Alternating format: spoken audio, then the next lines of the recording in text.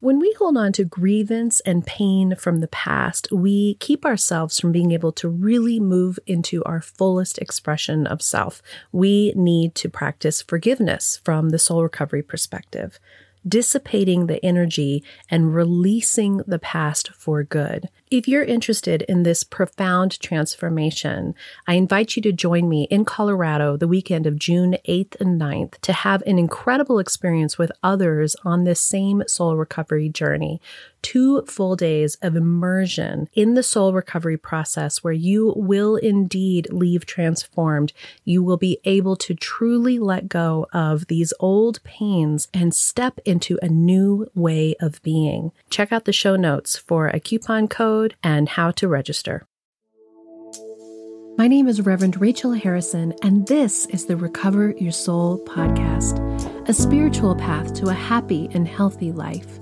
I started Recover Your Soul after having profound changes in my life from my recovery of alcoholism, control addiction, and codependency. I was guided to share the tools and principles of spirituality and soul recovery to help others transform their lives as mine was transformed. For us to overcome external circumstances, we must first turn the attention to ourselves, focusing on inner change. Outer positive results in our lives will follow.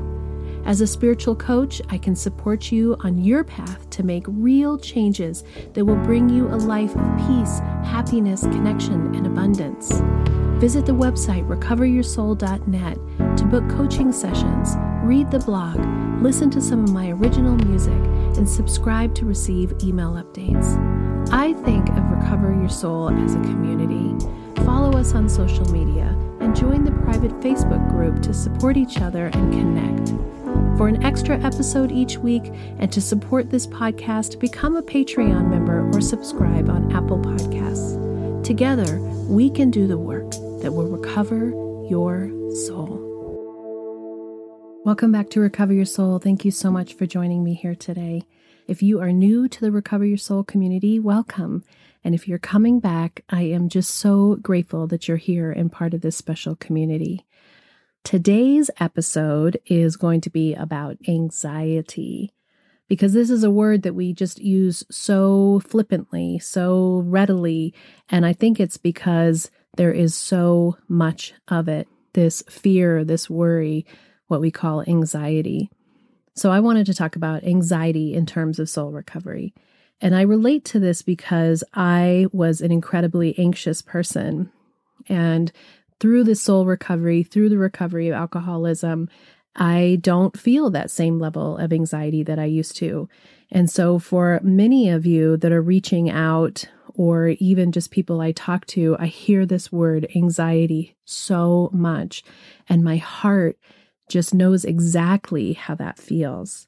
And I also know the transformation that's happened in my life from doing some changes in my life. So let's talk about it. So what is anxiety, right? So what is the definition that we're going to use for anxiety? And we're going to talk about anxiety as intense, excessive, and persistent worry and fear. Persistent and excessive worry and fear. Part of what that comes from is what we talk about in soul recovery, which is the powerlessness, the desire to control, the desire to have certainty and to know what's coming. And that when we don't have that it feels really uncomfortable.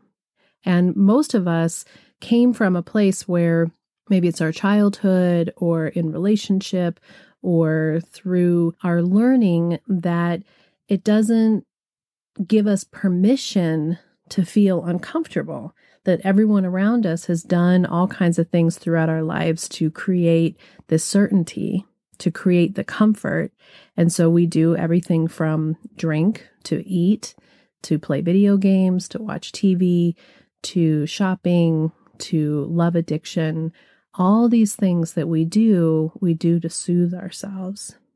And then when we do almost all of these things, we are letting go of the controls and we're handing it over to something else that we're trying to get to fill us up. But it doesn't fill us up. It creates anxiety. And I know for me how anxiety played out started a long time ago. I think that my feelings of wanting to be part of and being in social situations as a kid where I felt uncomfortable, that level of discomfort was so profound in my body that I didn't feel safe. I didn't feel like there was a place for me. And I remember this one situation. I was in Santa Fe, and it was before I was in elementary school. So I was going to say before even maybe school age. It seems probably early elementary school. And there was a girls' club, a boys and girls club just down the street from where I lived in Santa Fe. And they used to take us on activities and, go do special things. And most of the time I enjoyed doing those things. But a lot of those times I felt that feeling, that discomfort. So I think that was the beginning of anxiety. So we went swimming one day, and it was a big deal to get to go to a pool. I didn't swim very much when I was a kid, and I was raised by my lovely, fantastic, crazy hippie parents, and we had no money. And so doing things like going to a swimming pool was a pretty big deal. And so I didn't really know how to do the swimming pool very well. And I had worn my panties under my swimsuit. And so when I got out of the pool, I realized that my panties were wet. And so I wore my clothes without my underwear.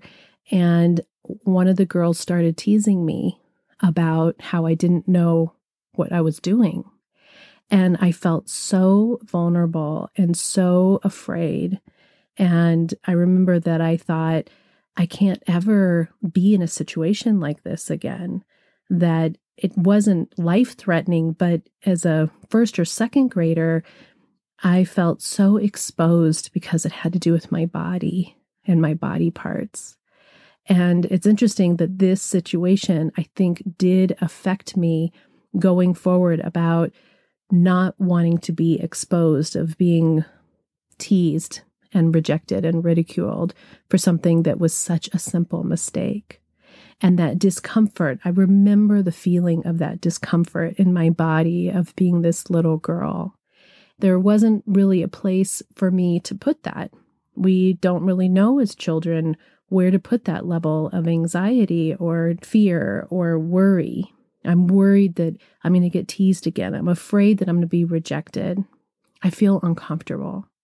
And as I got older and older, and I had repeated patterns of this level of rejection and this level of discomfort, that in my body and in my mind, that I didn't really know how to hold it. And so the instant that I found something that relieved me of that feeling, I was 100% on road for that.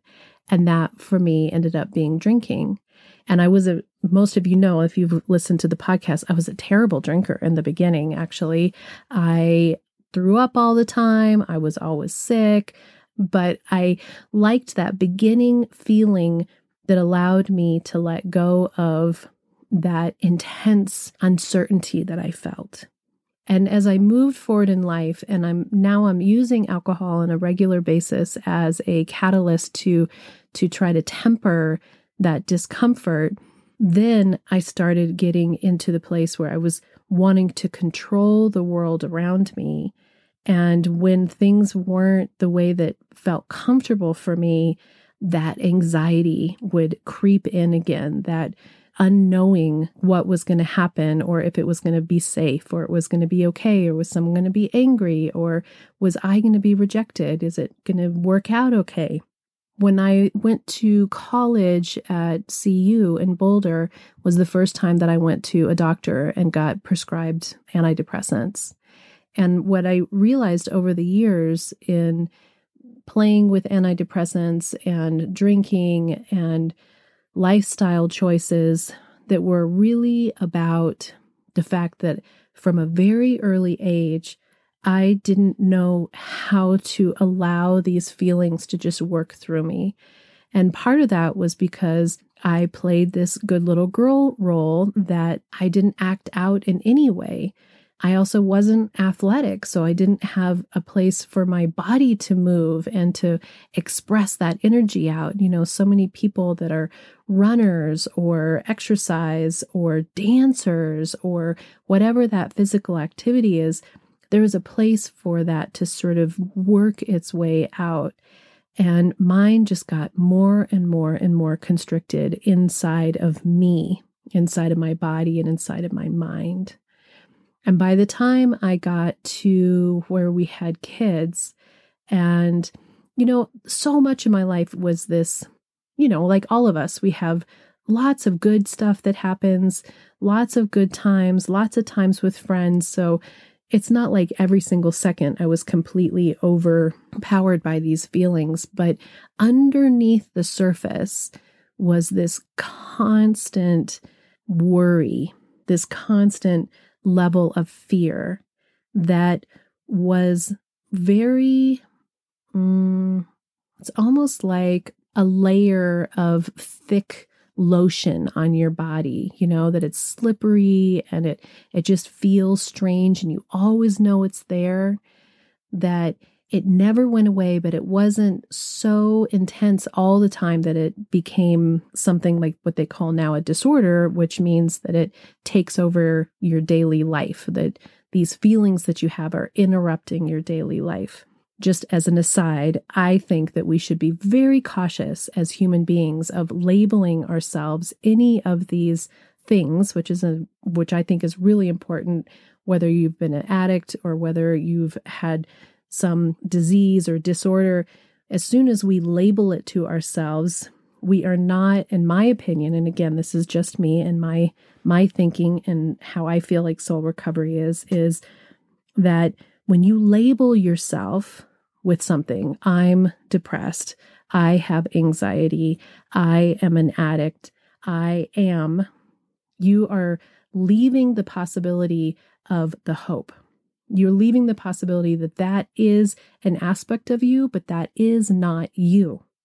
And so I think that it's much healthier in the way that I've done it in my life now that I've moved forward is I'm working on my anxiety. I'm working on my depression. I'm working to recover from my addictions. I'm working on something. I am whole. You are whole. You are not broken. You are not broken. And so as we deal with this anxiety, when we label it on ourselves as I am, I have, this belongs to me, we've decided to carry that luggage, that heavy burden on our shoulders. And I did that.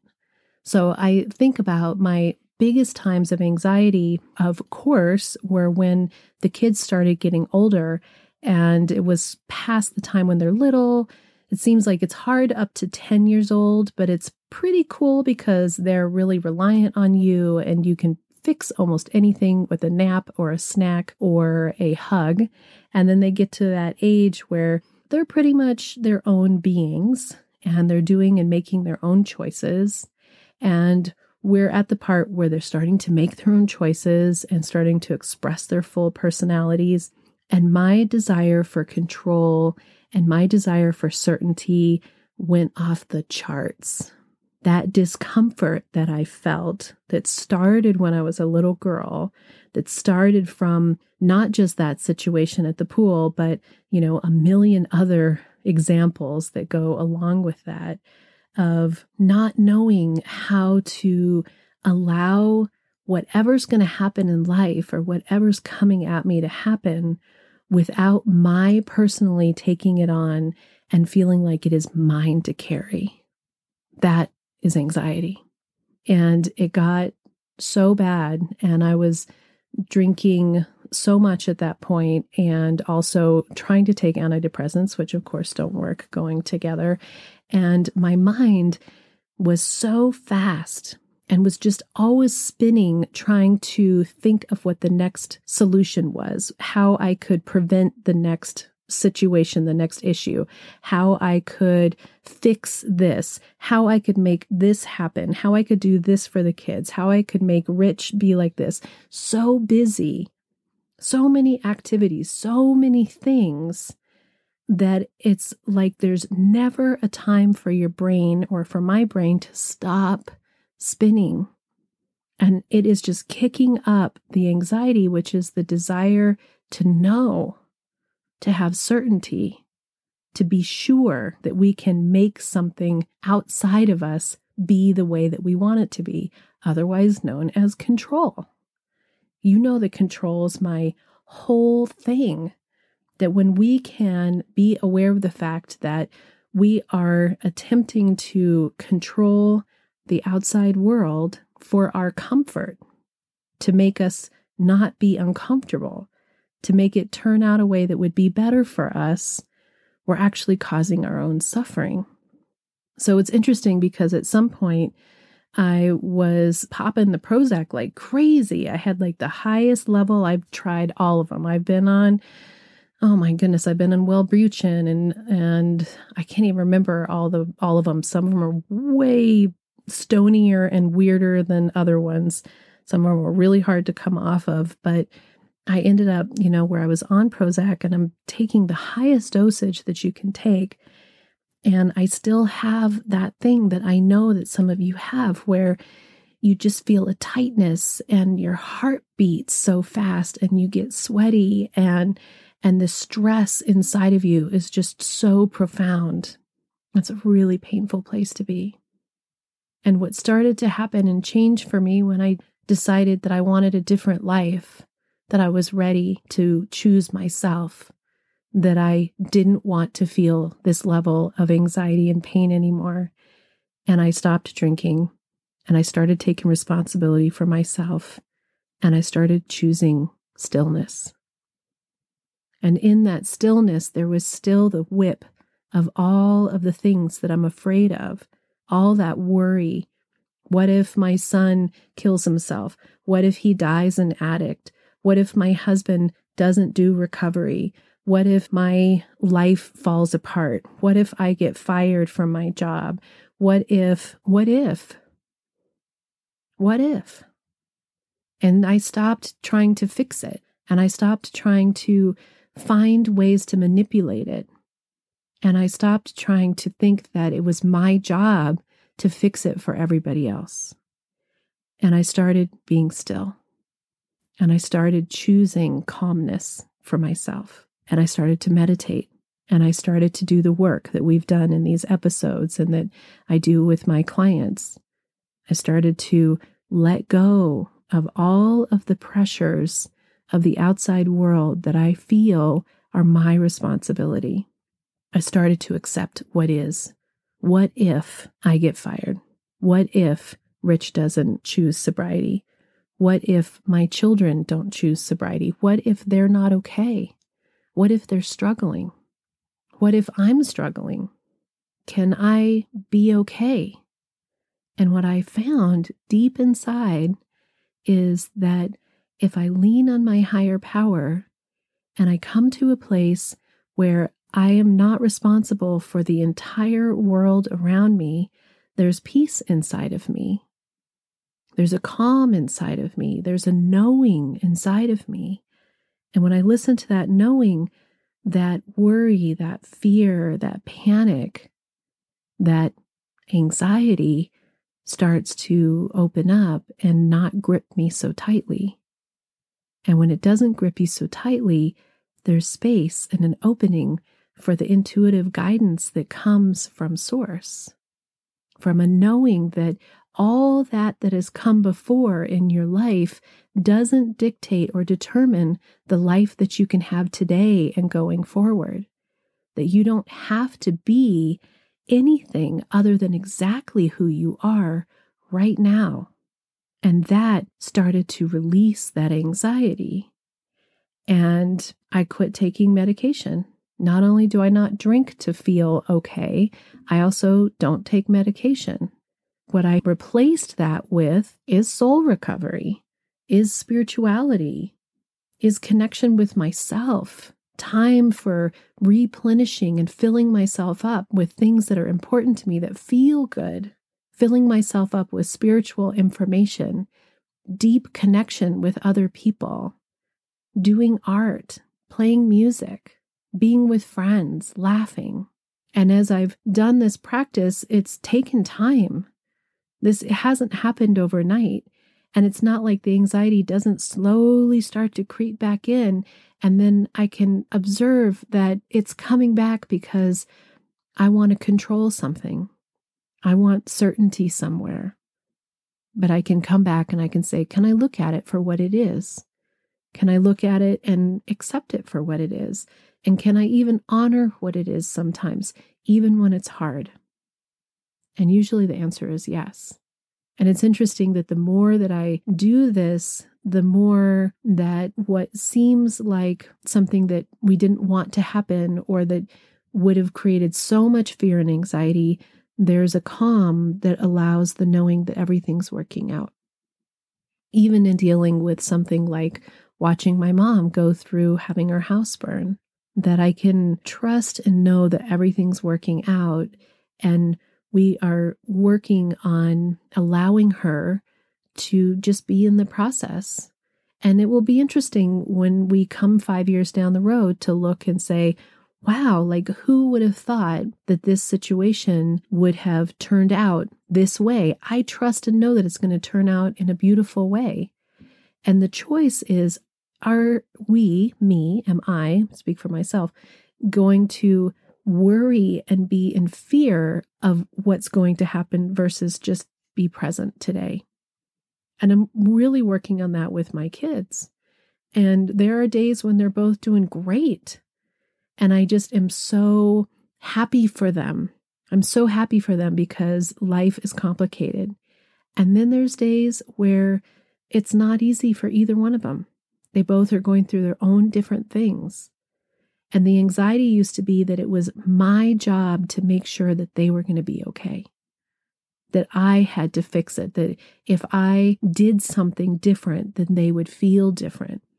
Or that I just couldn't hold in my body and in my mind the knowledge that they're not okay today.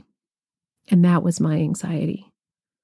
But with this practice, with this work, choosing stillness, choosing calmness, allowing my mind to slowly decompress, allowing myself to be uncomfortable, allowing what is, the anxiety is lessened and lessened and lessened to a point where I don't use that word very often in my life anymore. And letting go of control is a really big deal. Really big deal. Not easy. We are not given a whole bunch of support from the world to let go of control. But I promise you that if you can start to loosen the grip from it just a little, and then just a little more, the rewards are profound. If you haven't done a session with me and you're interested, let's work on it. Anxiety is such a big deal.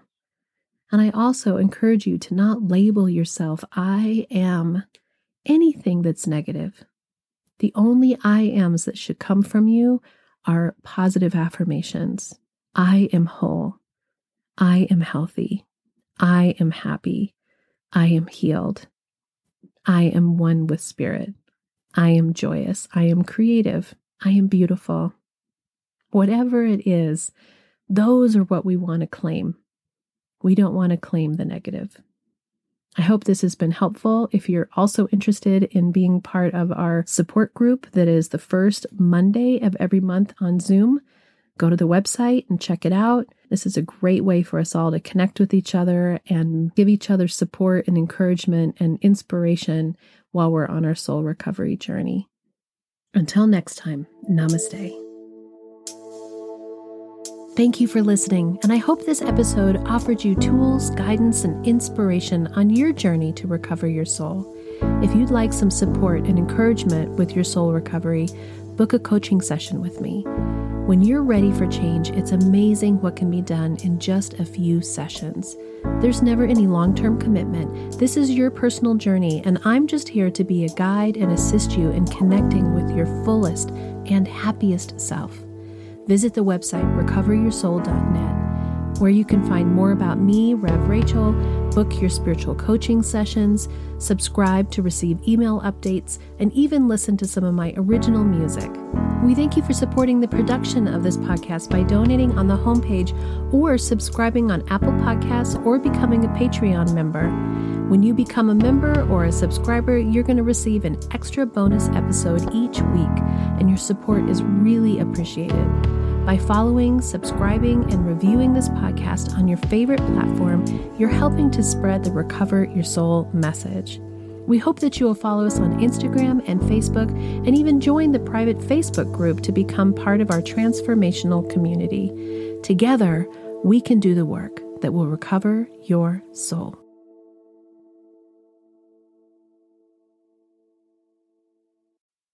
The Recover Your Soul podcast and its content is for educational purposes only and is not allied or representative of any organizations or religions. It's based on the opinions and experience of Reverend Rachel Harrison. Recover Your Soul claims no responsibility to any persons or entity for any liability, loss, damage, or cause alleged to be caused directly or indirectly as a result of its use. Applications or interpretations of the information represented herein. Take what you need and leave the rest.